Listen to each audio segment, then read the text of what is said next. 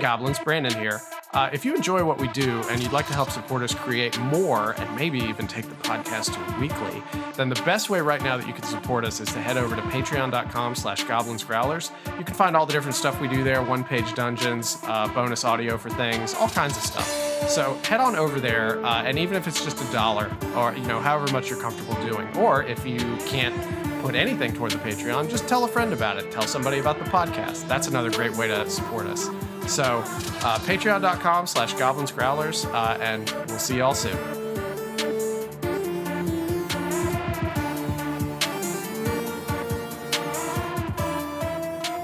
Hello, everyone, and welcome to another episode of the Goblins and Growlers podcast. I'm Josh Maltby at Black Cloak DM on the burning wreckage that is Twitter. And I'm Brandon Dingus at Way of Brandalore on Twitter. And of course, this is being recorded on Monday, November 28th, 2022. So if you listen to it in a month or two, there may not be such a thing as Twitter anymore. Twitter. I remember when Twitter still existed. It'll be a huge blessing to me if Twitter goes away, because that'll be one fewer thing in this world that I have to pay attention to anymore.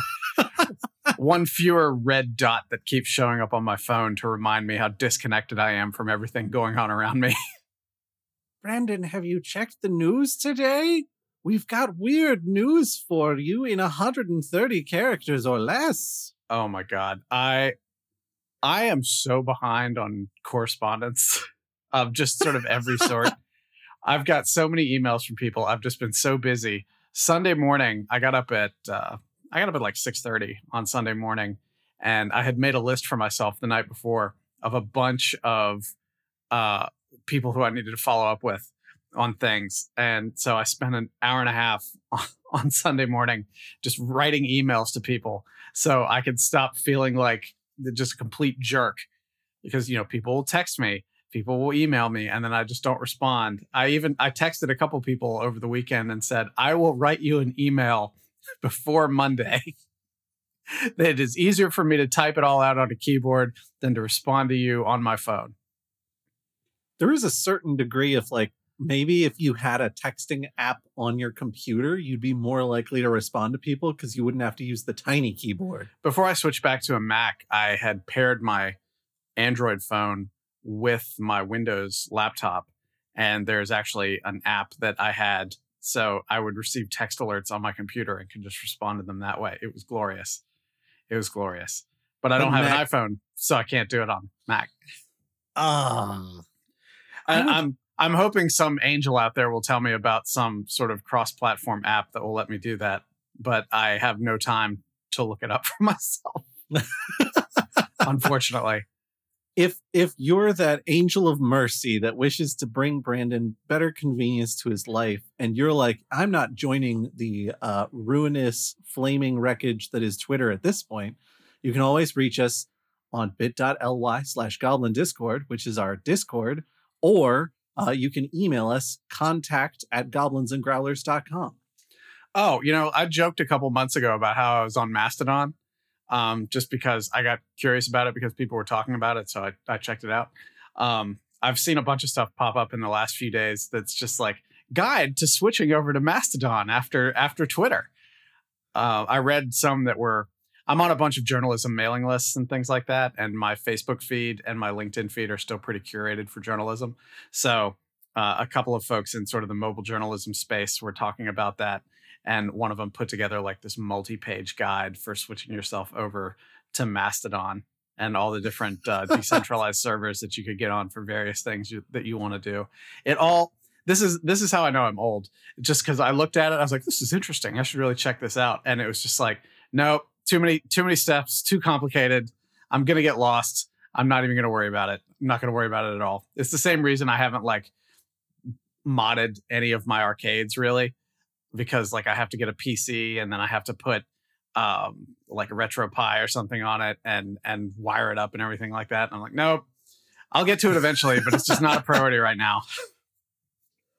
I mean, there's also something to be said for you have but so many brain cells in a given day, and how you spend them is very precious to you. Yeah, there's also the what is the cost of your time argument, which we discussed the other day at the at the official Goblins and Growlers storage unit as we were doing inventories for things. Oh my God. I feel like that's almost been a recurring theme for us for 2022 is, hey, we are individuals with very limited time at this point. How do we manage that? Yeah, I know. Let me ask you this as sort of a tenor change for a moment. How was your holiday? It was good. It was good. It was very simple, in part because neither Alex nor her parents had enough kitchen. Like, Alex and I certainly don't have enough kitchen to do a Thanksgiving feast, and her parents' kitchen is currently being remodeled after having flooded. So they also don't have room for a Thanksgiving feast. So we ended up going to a restaurant on Thanksgiving Day and doing a 3-course luncheon type deal at like 1 p.m. It was fun. Well, that's cool. I went on Wednesday night, as you well know, because I didn't want to attend QPR recording because of it. I had to drive down to Newport News to Jenna's family and then do Thanksgiving there and then drive back that night because my parents were coming the following day because I cooked Thanksgiving dinner this year. So that went off without a hitch. And I said this aloud to my parents several times. This is my first time cooking the Thanksgiving meal. This was very easy. I don't understand why so many people get upset and stressed about this. Well, now hold on. How many people were you cooking for? 4. There you go. Yeah. Yeah. I had ham. I had French cut green beans with bacon. Mom brought a sweet potato casserole and Jenna made mashed potatoes. So those are the only 2 things I didn't deal with. I made my homemade from scratch mac and cheese with 4 kinds of cheese, baked some rolls. It was really good all around. I made some stuffing. Everybody was happy with it, as was I. And then Friday, Dad and I built a screen porch. I mean, there's like, you could do the, I'm going to have a holiday weekend, so I'm going to take it super easy, which is kind of what I did. Or you can do what you did, which is I'm going to have a holiday weekend, so I'm going to catch up on some of this stuff I've been wanting to get done. Yeah, I didn't catch up on near enough of that stuff, which is one of the things we're going to talk about today. Yes, that's an excellent segue into today's topic. Yeah, that's the mind of a writer. Always looking for that segue. You got to hop aboard that segue so you can ride it all the way into the next topic. Today, we're going to be talking about writing your TTRPG adventure / campaign under the pressure of a deadline. Yeah. It sucks. The pressure of a deadline sucks. I'm sure we've all experienced this in our personal campaigns. That Thursday or Friday or Saturday or whenever is coming up. It's maybe like the previous Thursday or something like that. You're like, this is fine. I'll put something together. But you have this grand conception of what you're doing, and you want to have this sort of epic experience that just like you want to guarantee that people walk away from that game telling stories about how awesome you are, and you just sit there and you can't make it happen. Like you're trying to let it flow and it just doesn't want to come. You've got blockage all over the place, and you just you tell yourself, fine, I've got several days to get this done. It's not a big deal. You go do something else to clear your head. You take a walk, you play some video games, something like that. You come back, you maybe get a little bit more done, but then somebody calls you and there's something you got to deal with.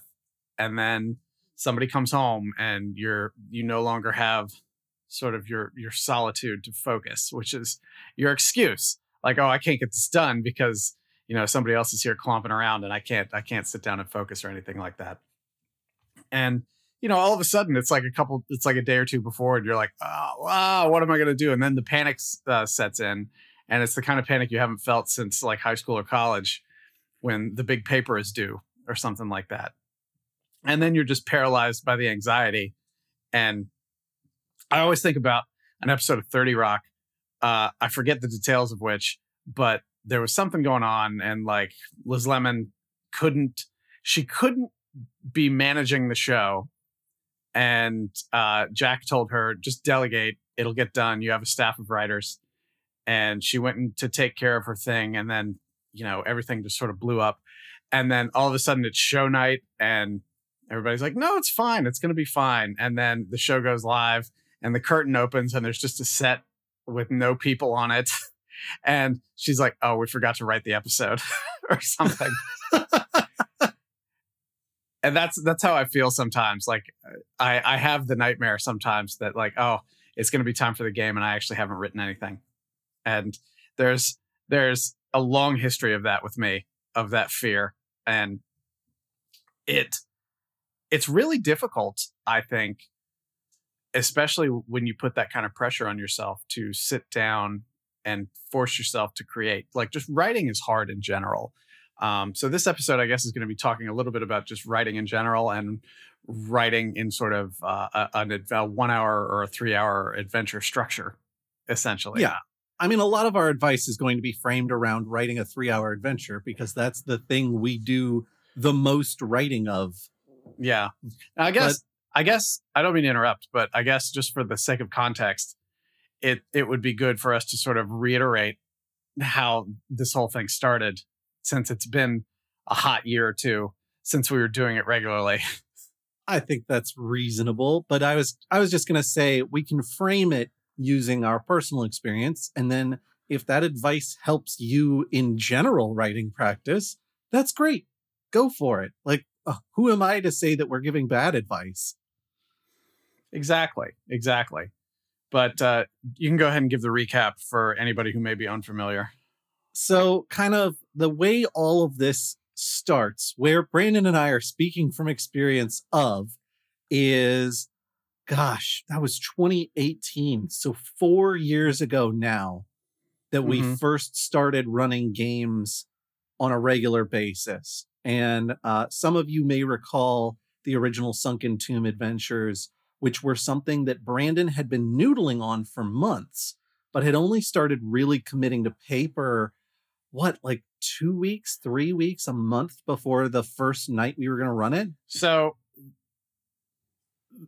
as a way of a little bit more backstory, Goblins and Growlers started as folks just meeting at a bookstore and then later a hostel to just get together and play pickup D&D. And then I said, oh, I bet we could maybe make some money off this or at least do it in a way to draw bigger crowds. So I cold called a couple of breweries and had partnered with them.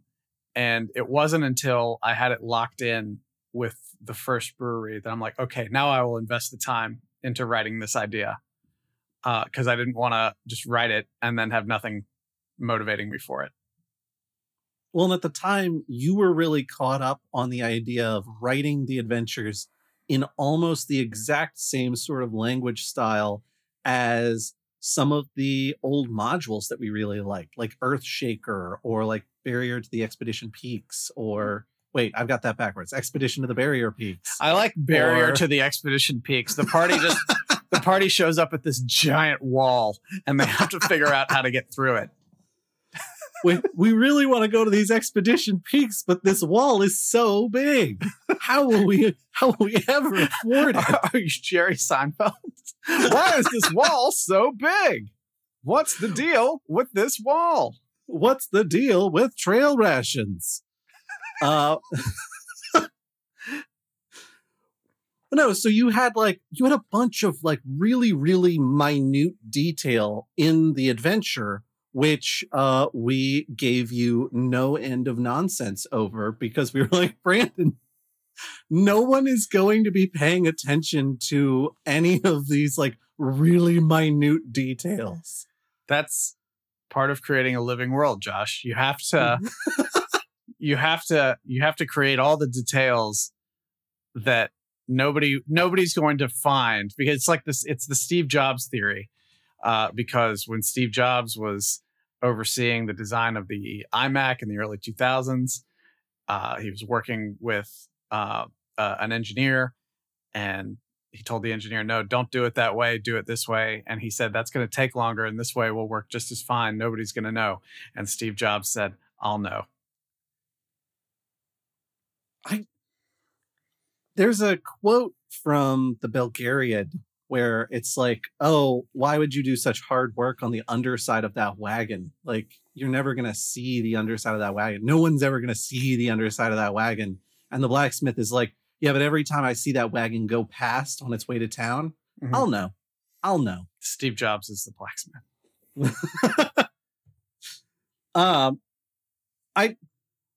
I enjoyed the minutia from a purely looking into the world of Brandon's mind standpoint. But it was also a lot to read for that first adventure, because I was really like, was.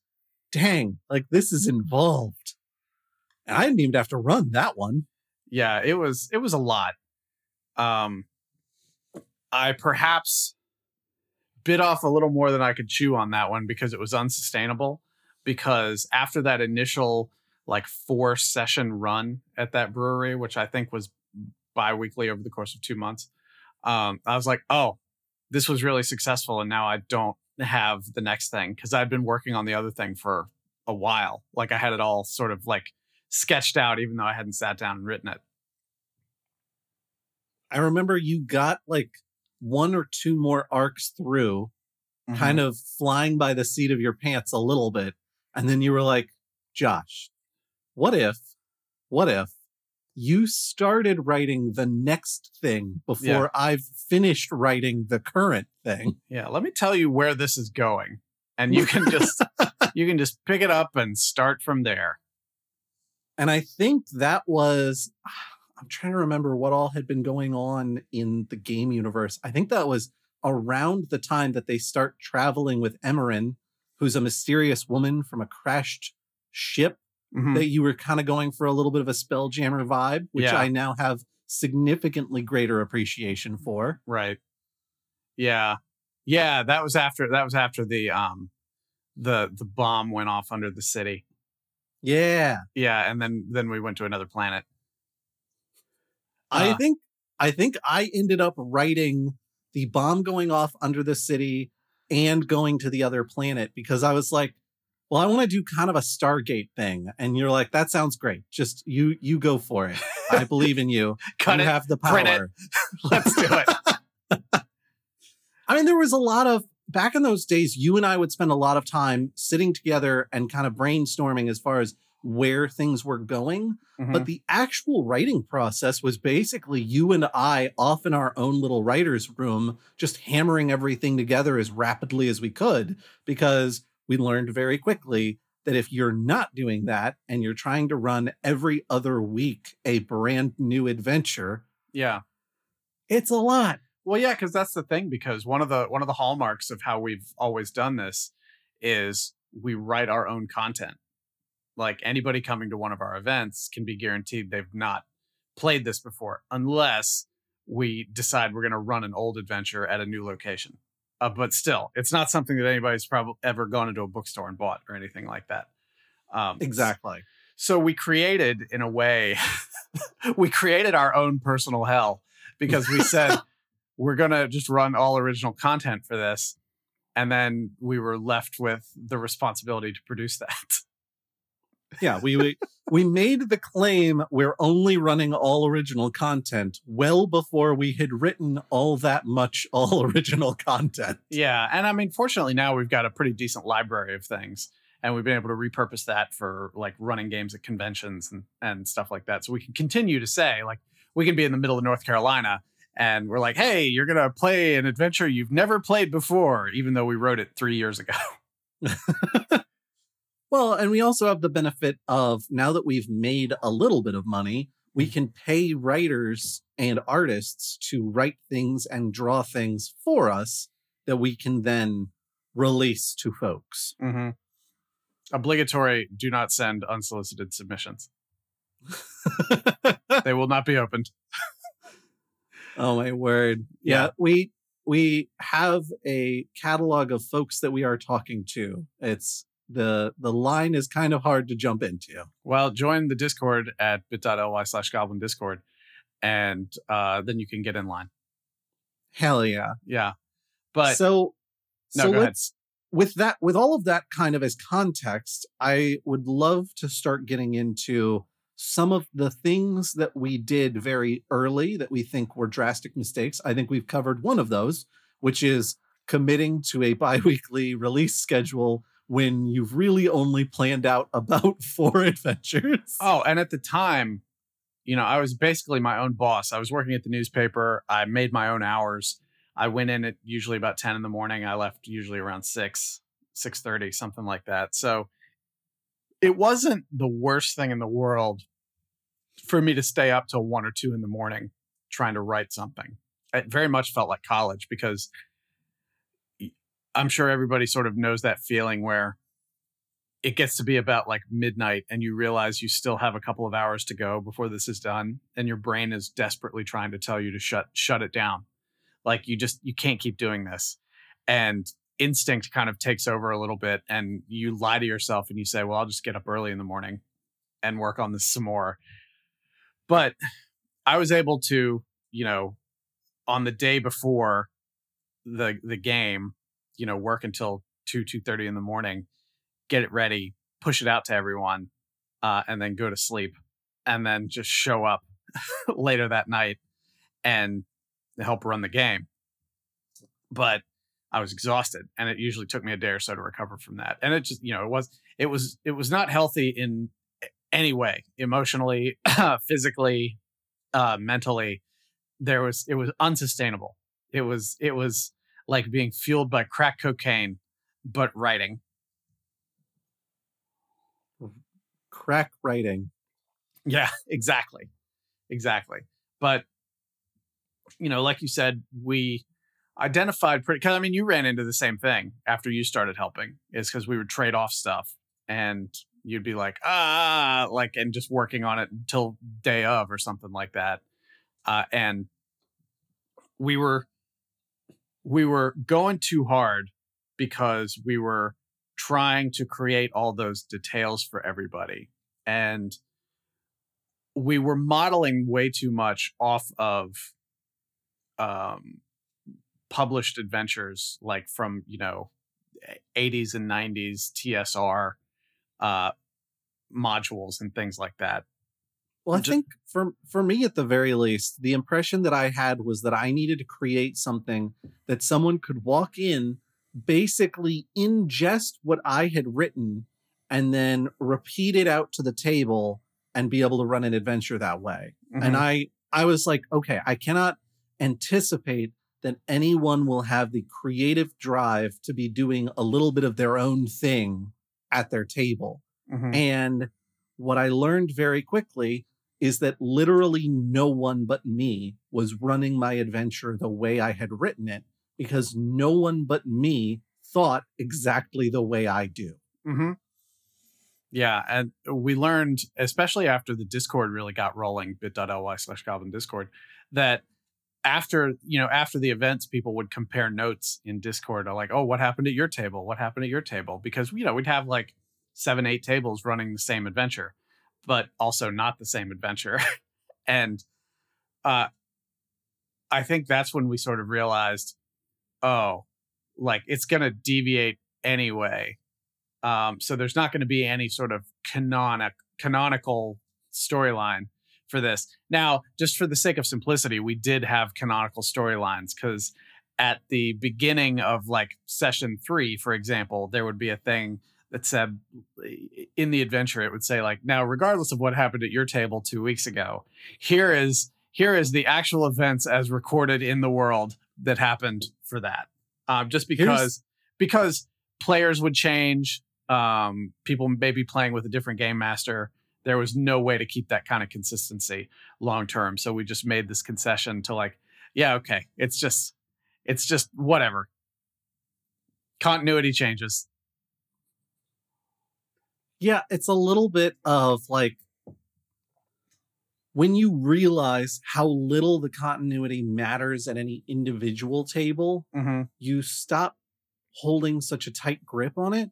Yeah. And I think if at the point that we write those books as adventure books, that have like kind of an overarching plot, I suspect will maintain a lot of the plot elements to them. Mm-hmm. But I also think that we're going to loosen up a lot on the specifics of things, because what I learned, and this was probably the most difficult GMing I've ever done, is that the way that Alon runs a table is that he writes about 6 bullet points and then he uses them. And that's it. That's Mm-hmm. all. He's done from there. He just goes. Yeah. Alon actually, his table running philosophy, I have tried to learn from it, because it's very much more predicated on sort of cinematic style running, where he just sort of, almost like whose line is it anyway? He takes suggestions from the audience, his players, and rolls with it. And I've incorporated a lot more of that into what I'm doing. And I think some of it comes from embracing that mentality of like, kill your darlings. I wrote this thing and it's dumb and it's not perfect. So I should just embrace the fact that it's dumb and it's not perfect and just let other people have fun with it. And that was really sort of the turning point for me in the writing. Is the biggest sort of revelation that I had was that I was working too hard, because I realized after, submitting and running what I felt like were a couple of sort of subpar installments. I can't even remember what they were at this point, but realizing that everybody had a great time, like, because I was really fighting the imposter syndrome as a game writer at the time, but realizing everybody super enjoyed it. Nobody was complaining they didn't have any fun. Nobody was complaining that it wasn't a serious adventure or anything like that. And I realized, like, oh, okay, we can let folks just do what they want. And it got to the point where some of the folks who played at my table would be like, well, how about if we do this? What if this is the situation? I'd be like, sure, I want to see where this goes. That's fine with me. And all you have to do is just use your skill as a storyteller and a leader, really, because that's what you're doing when you're running a table. Is you start at point A and you can take whichever path you want as long as you end up at point B. It doesn't have to be prescripted. We started to refer to it based on some game publishing advice from, I think it was some folks behind Pathfinder that Alon had talked to at Dragon Con. Yeah. Who had been like, you are not writing an adventure. You are writing your own game every week and then running that. And so what you need to think of it as is a spine of a story that has branches that run off of it. And then as long as those branches always come back around to the spine, it's fine. Wherever you go doesn't really matter, because you've always got the spine to come back to. Mm-hmm. And having that sort of realization, I think, is where, once you and I leaned into that, that's where the adventures started getting kind of absurd and goofy. That's how Liar's Axe was born. Yeah, Liarzax, the broke lich who just was trying to get his lair going and ran out of financing about 2/3 of the way there. Yeah, and then he had a get-rich-quick scheme for it. And then it was converted into a really cheap theme park, which I feel like when I ran that installment, if you're from Southern West Virginia, you're familiar with Camden Park, and that was where I drew most of my inspiration for that. And then we've got Liar's Axe Part 3 that we keep threatening to write, but just don't have time for right now. Yeah, I am going to write it at some point. It's going to happen. It just hasn't yet. It will happen. Yeah, but I think having that realization that your party can do kind of whatever they want as long as they end up back at your spine was something huge for me as Revelations go, because that changes how I look at running a campaign in the first place. Like, if my party before that revelation wanted to have, oh, we're going to go off the beaten path and we're going to go wander off into these woods and see what's out there, and I haven't written anything for that, then immediately I'm like, oh no. Oh, I'm completely unprepared. Like, they're going to have a terrible time because I don't have anything ready for them. When in reality, like, I can reflavor stuff that I've already written.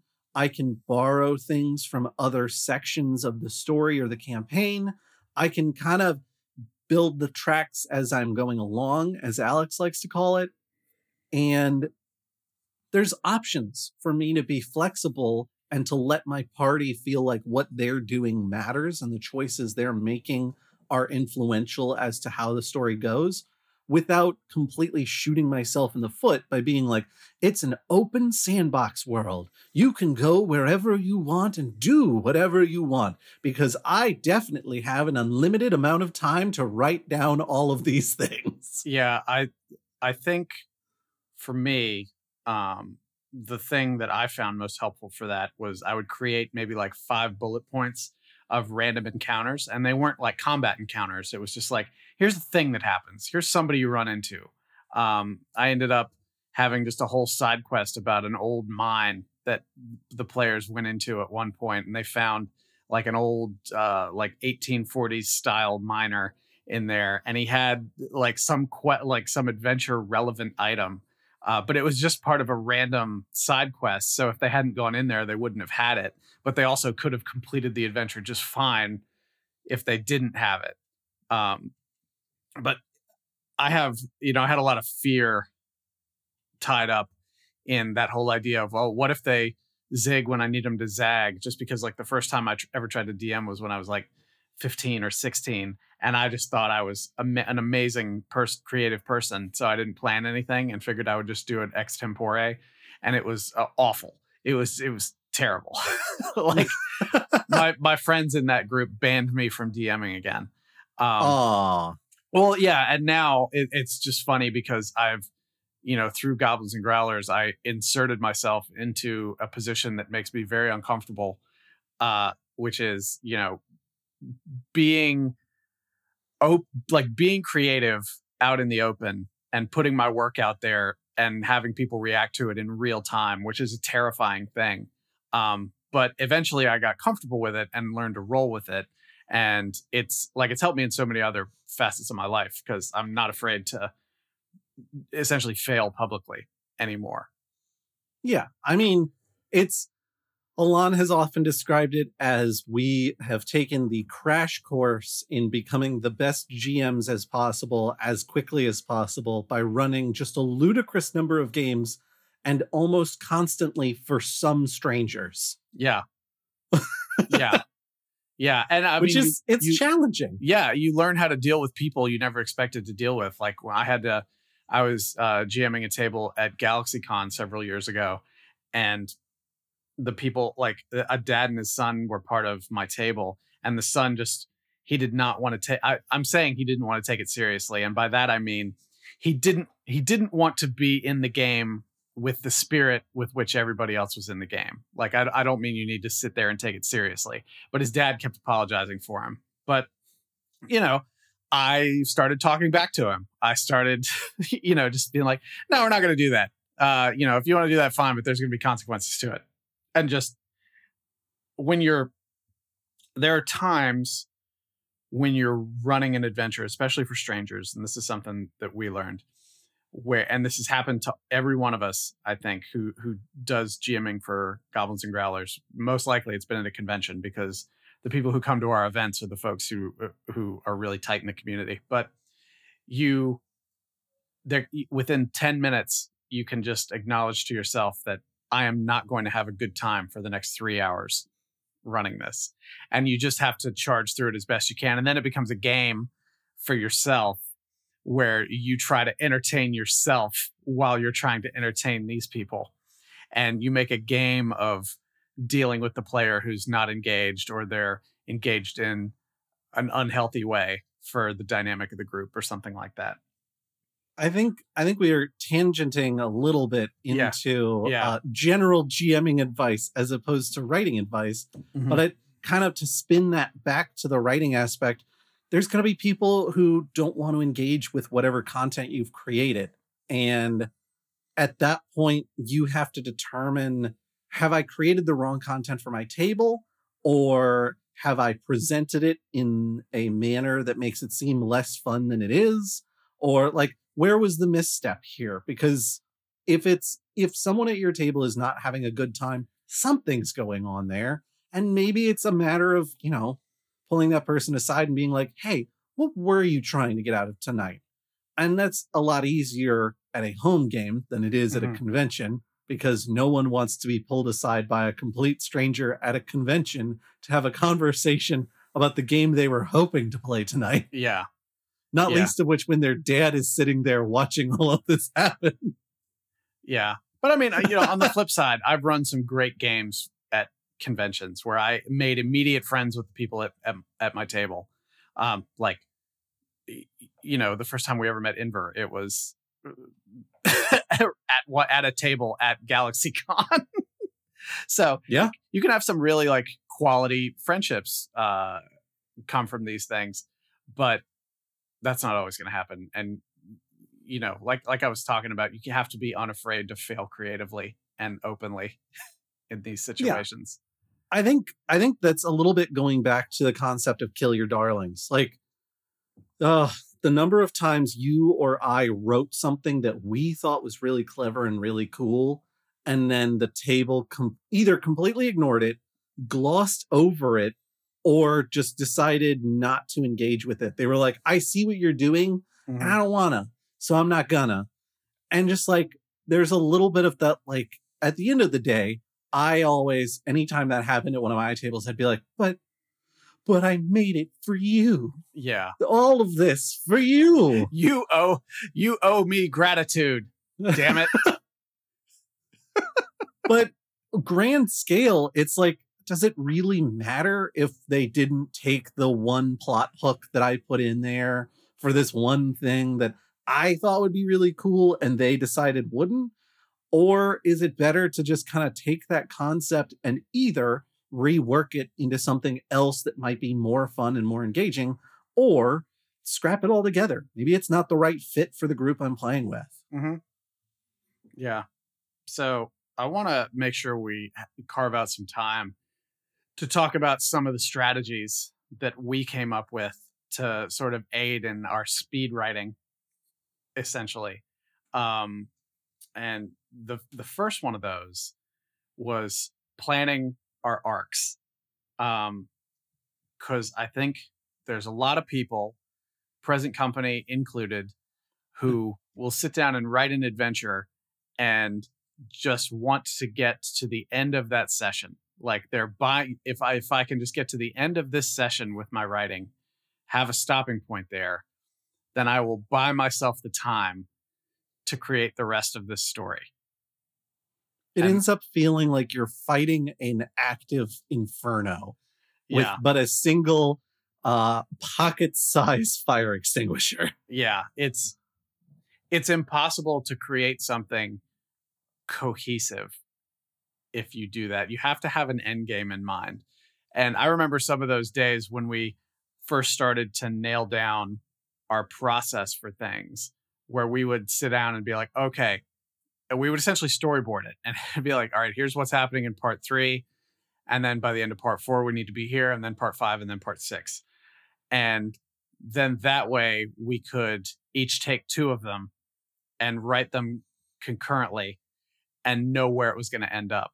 And I mean, that's handy if you have a writing partner, but if you don't, it's handy because you at least know what you're writing toward and you can live edit while you're doing it, as long as you know what the end goal is.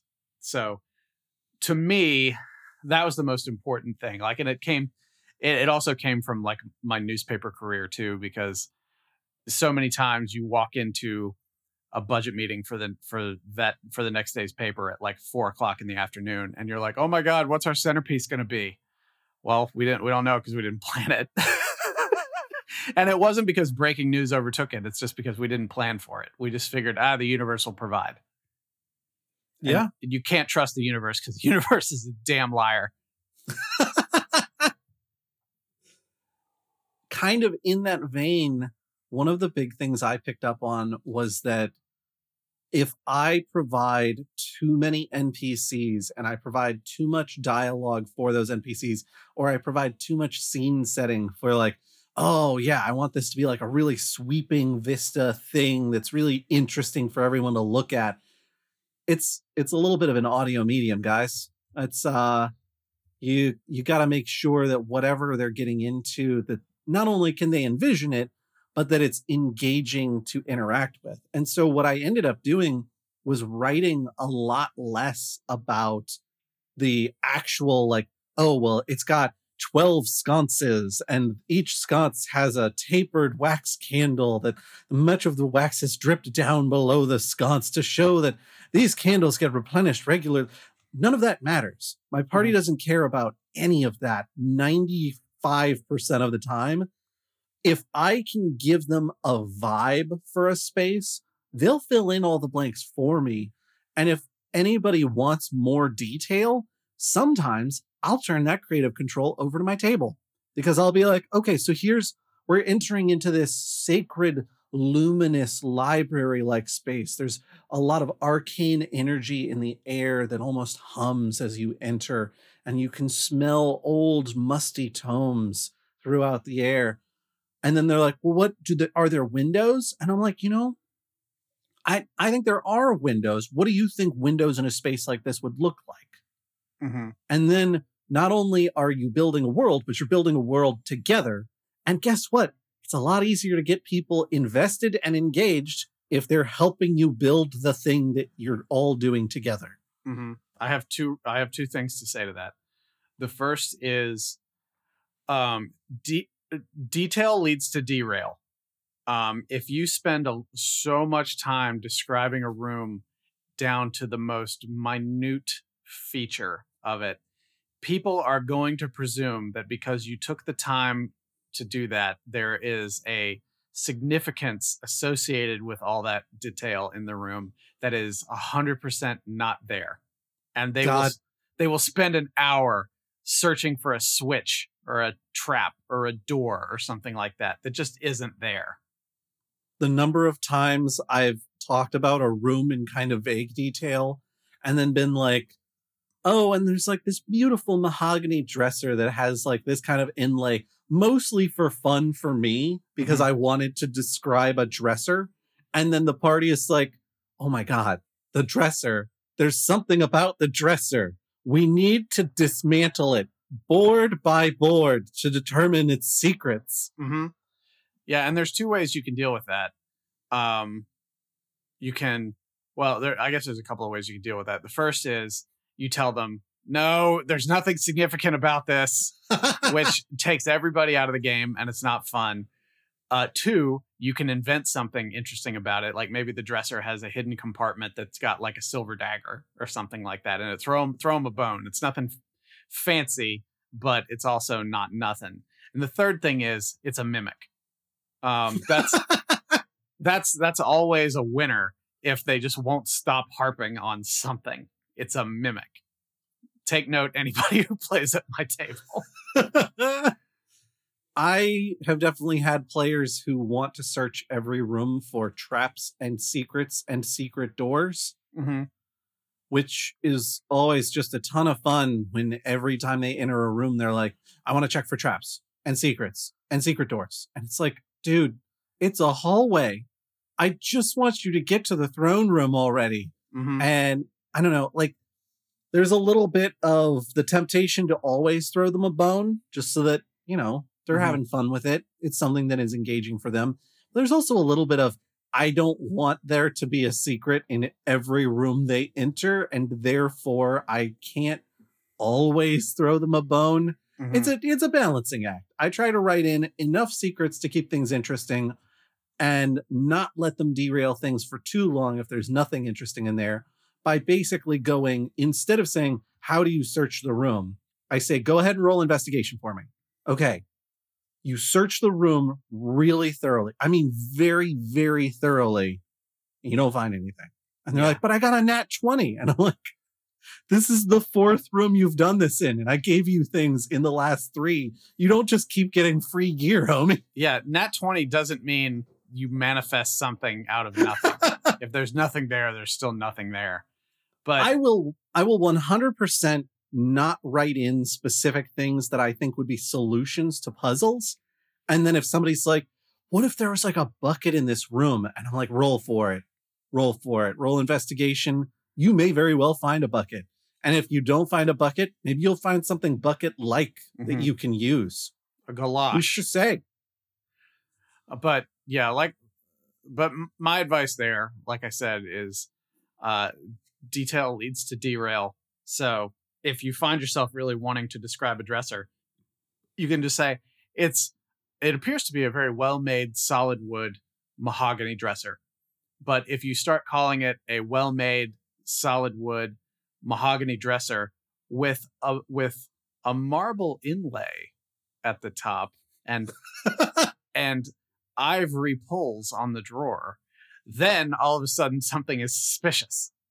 Oh, you got to watch that tone too. The instant you said marble inlay, I was like, oh my God, Yeah. there's something in that marble inlay. I can feel it. Yeah. Brandon's trying to throw me hints. He's trying to lead me there. Mhm. He knows I'm a big dummy. He's helping me out.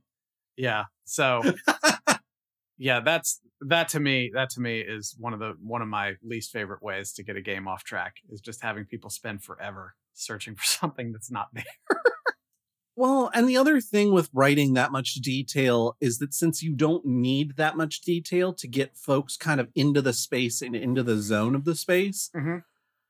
you're spending more time focused on, let me describe this dresser in really intricate detail that is actually unimportant, Mhm. when you've got an adventure coming up in the next 48 hours that you still haven't finished writing.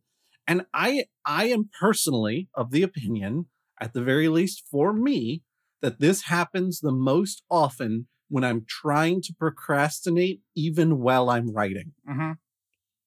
Yeah, Then because I'm you feel like, like you're doing something.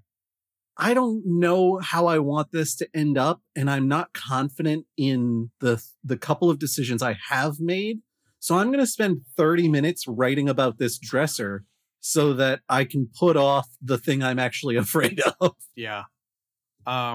I want to talk about another tool that we've used as a way to help streamline our process, and that is formatting and templating.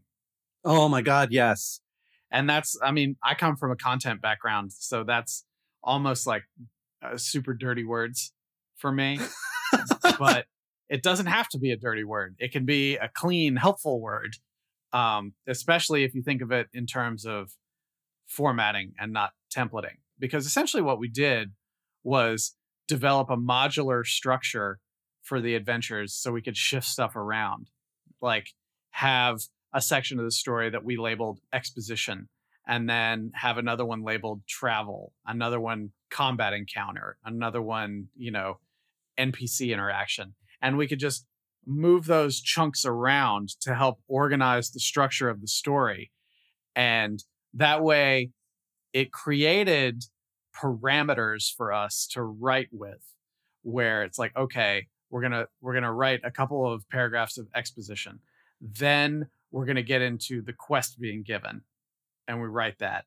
And then they have to travel to the place where the MacGuffin is. And then there's an obstacle that prevents them from getting the MacGuffin. And it sounds really hollow when you describe it like that. But once you essentially put the clothes on it and write around that structure, it's imperceptible, because that's what storytelling is. Yeah. I mean, I also find it easier to create when I've got just a little bit of structure that I have to create within. Mm-hmm. I know this doesn't apply to everybody, but I find it incredibly helpful to be like, here's my template. Here's how much space I have to write this adventure. So say it's 3 pages, 5 pages, whatever it is. And I'm going to do it in 2 columns. Mm-hmm. And I'm going to have enough room in the margins for if I need to make any specific DM's notes to folks. And that's it. Like you're off to the races. And I find it a lot simpler to be like, okay, here's where I'm at and here's where I'm trying to get to. Mm-hmm. And I have to do it within this amount of space, because then if I start going off on a tangent about something that maybe isn't engaging, maybe is interesting, but also probably isn't, Mm-hmm. then I can be like, you know what? I don't have room for this here. Mm-hmm. I like this idea, but I'm going to wait until I've got something better fleshed out to actually implement it. and just kind of copy and paste it out to a different document and then just keep going. Mm-hmm. And it kept me a lot from getting caught up in those issues where I'm like, I want to make this work, but I can't think of how.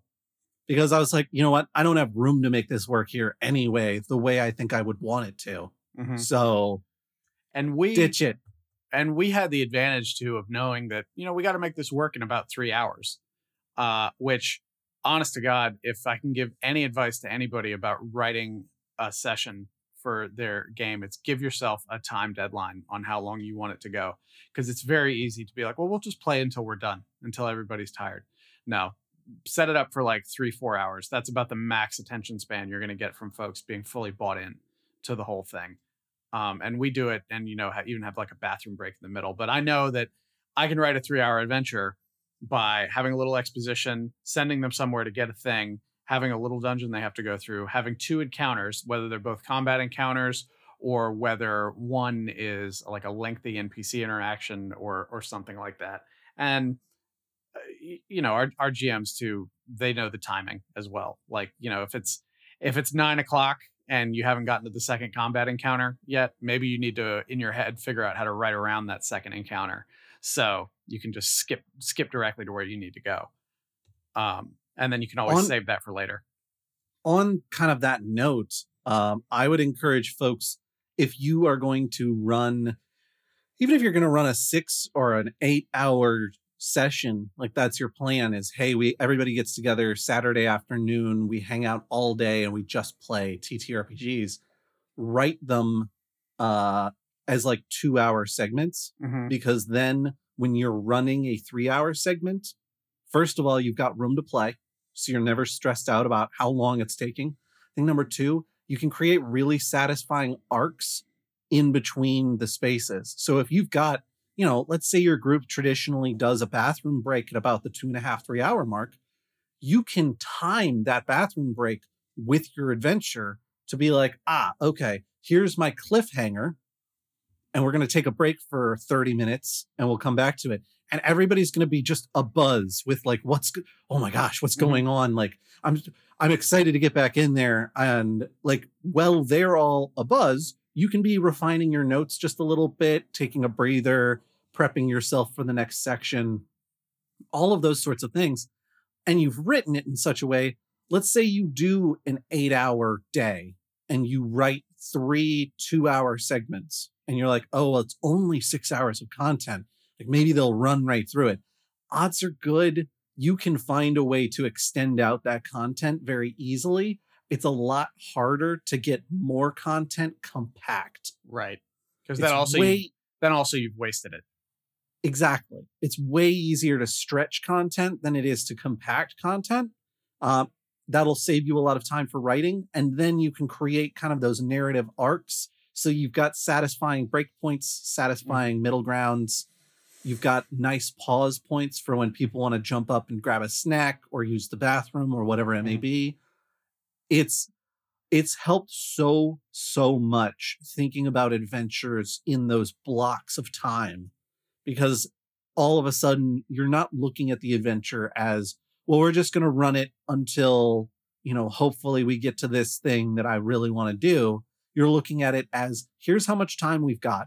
And here's how much time I think this is going to take.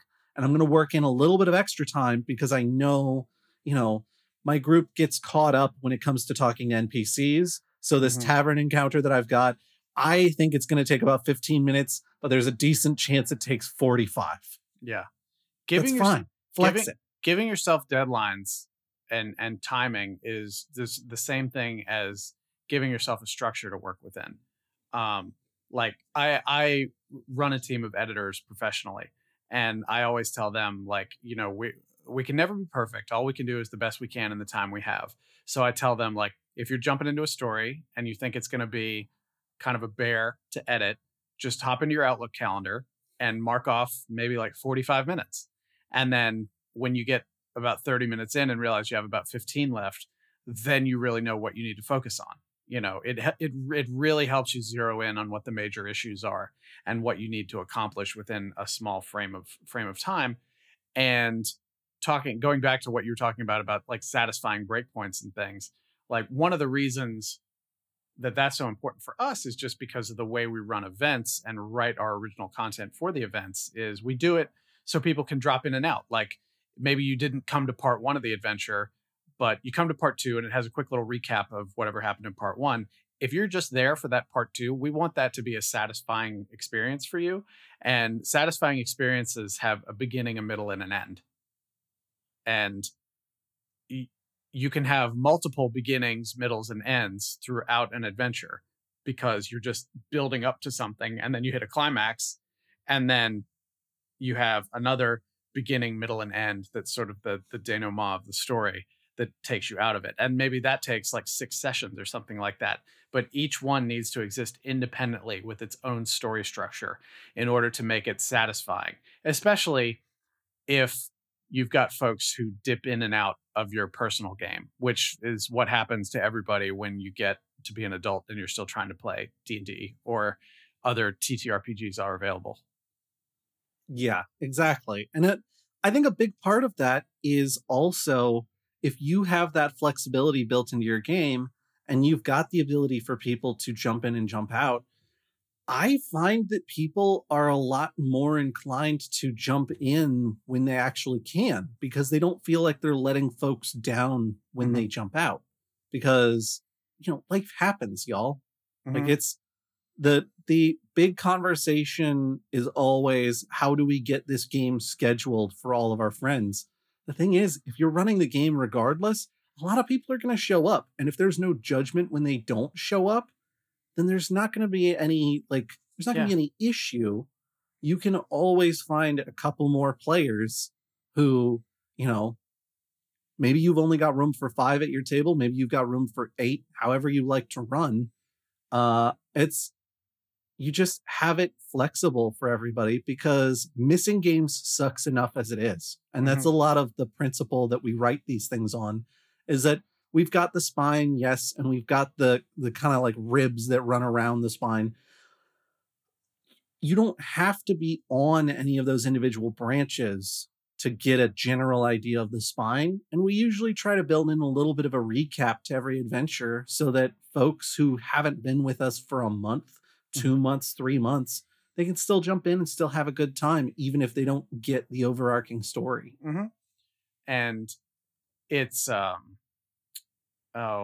lost my train of thought. Hang on, I'm going to find it. Oh, I remember what I was going to say.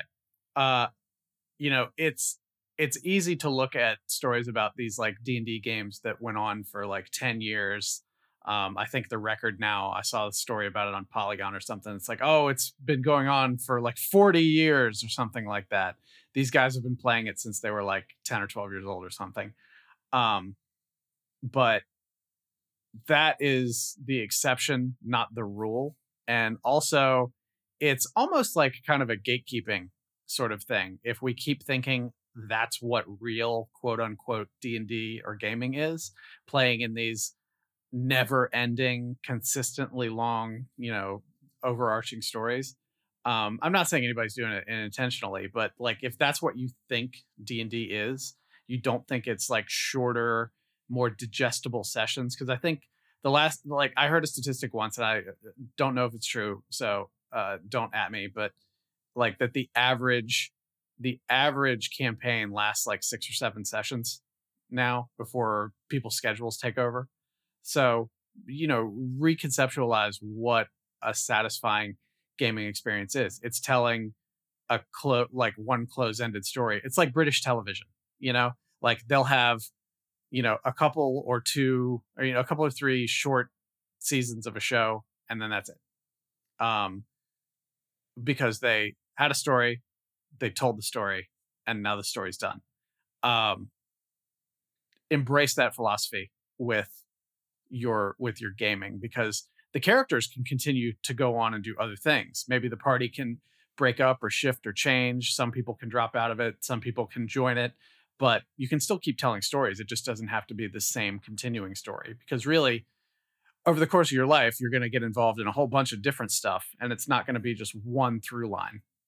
And maybe that doesn't sound epic enough, but it could all build to something epic. They could be installments in an overarching story that pays off later. but you don't have to have been there from the beginning to appreciate it. No. And I also think when you're looking at it that way, it makes it a lot easier to write because you don't have to worry about, I mean, you've got a little bit like, here's my big plot. Like, here's what I'm trying to accomplish long term with this campaign so that I can plan forward and set little breadcrumb trails that possibly the people who attend more of the sessions can follow. But honestly, if you're writing these smaller, more episodic adventures, you yourself can focus on what's creatively interesting to you in that moment. And as long as the adventure feels cohesive, it doesn't have to make quite as much sense in your broader world.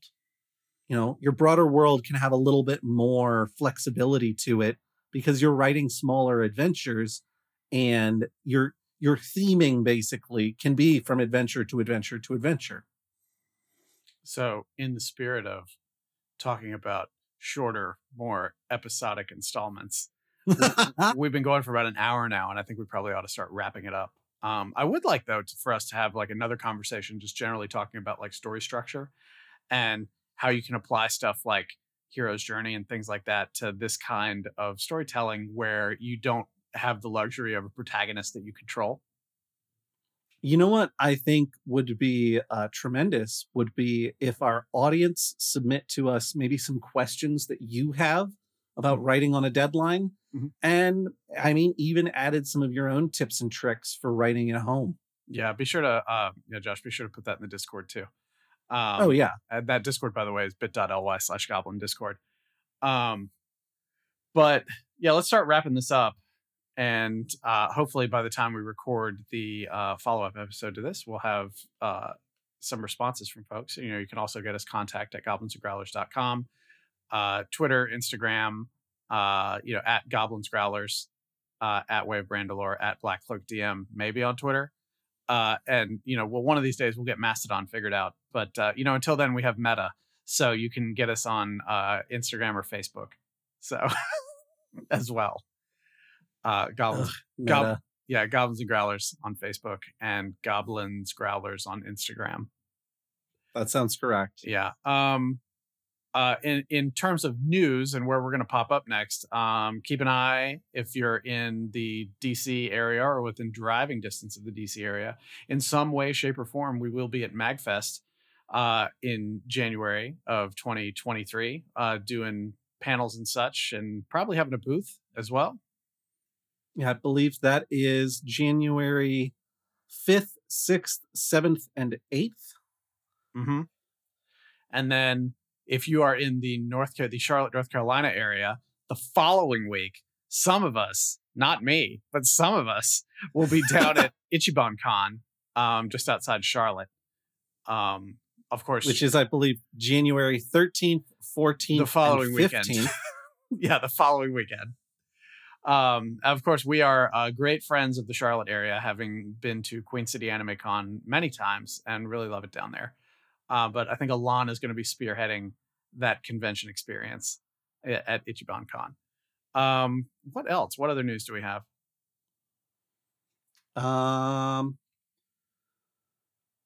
I am running a little bit blank. I'm trying to think. This episode is going to come out on the 5th. So if we haven't sold out already, there's tickets available for our game upcoming on the 15th at Garden Grove. That's right. We're back at Garden Grove, baby. If you're listening to this somewhere not in metropolitan Richmond, Virginia, that is a brewery located in Carytown in Richmond, Virginia. We have a global audience, Josh. You have to keep that in mind. I sometimes don't think about the global audience because so much of what Goblins and Growlers does is somewhere in the Maryland to North Carolina range. We're mid-Atlantic. We're like the Jim Crockett Promotions of the tabletop gaming world. But there's that. I talked about the conventions. You could listen to the old Quid Pro Roll, our sister podcast, an actual play adventure, wherein I play an over the hill professional wrestler who is multi-classed out the wazoo currently. And I play a retired-ish criminal rogue who is trying to find the straight and narrow once again after losing his previous gang and finding out recently that he is a noble's son. Yep. And then, as always, if you want to help us, the best way to support this podcast is to telephone, telegraph, tell a friend about the Goblins and Growlers podcast. You could there are probably some other methods of communication you could use as well. You could text it. You could hire a skywriter, things like that. Have carrier pigeons. Have the skywriter do the QR code in the sky. Oh God, that sounds so complex. Yeah, I bet it would be. I was gonna say chalk drawings. Like you could do chalk drawings to promote the podcast on sidewalks near you. There you go. If you know Banksy, get them involved in the situation. Ooh. I bet they could make a really nice QR code for us. You know, the one thing I know about Banksy is that they love doing sponsored promotional work. Oh yeah. Just love it. Well, we're not giving them any money. We're just asking for a favor. Artist to artist. Yeah, artist to artist. Yeah. Banksy, if you wanna give us a little shout out, that'd be neat. Yeah. All right. Well, we look forward to hopefully getting some responses and questions from everybody. But other than that, I guess we will chat at you in a couple weeks. Sounds good to me. Bye, y'all.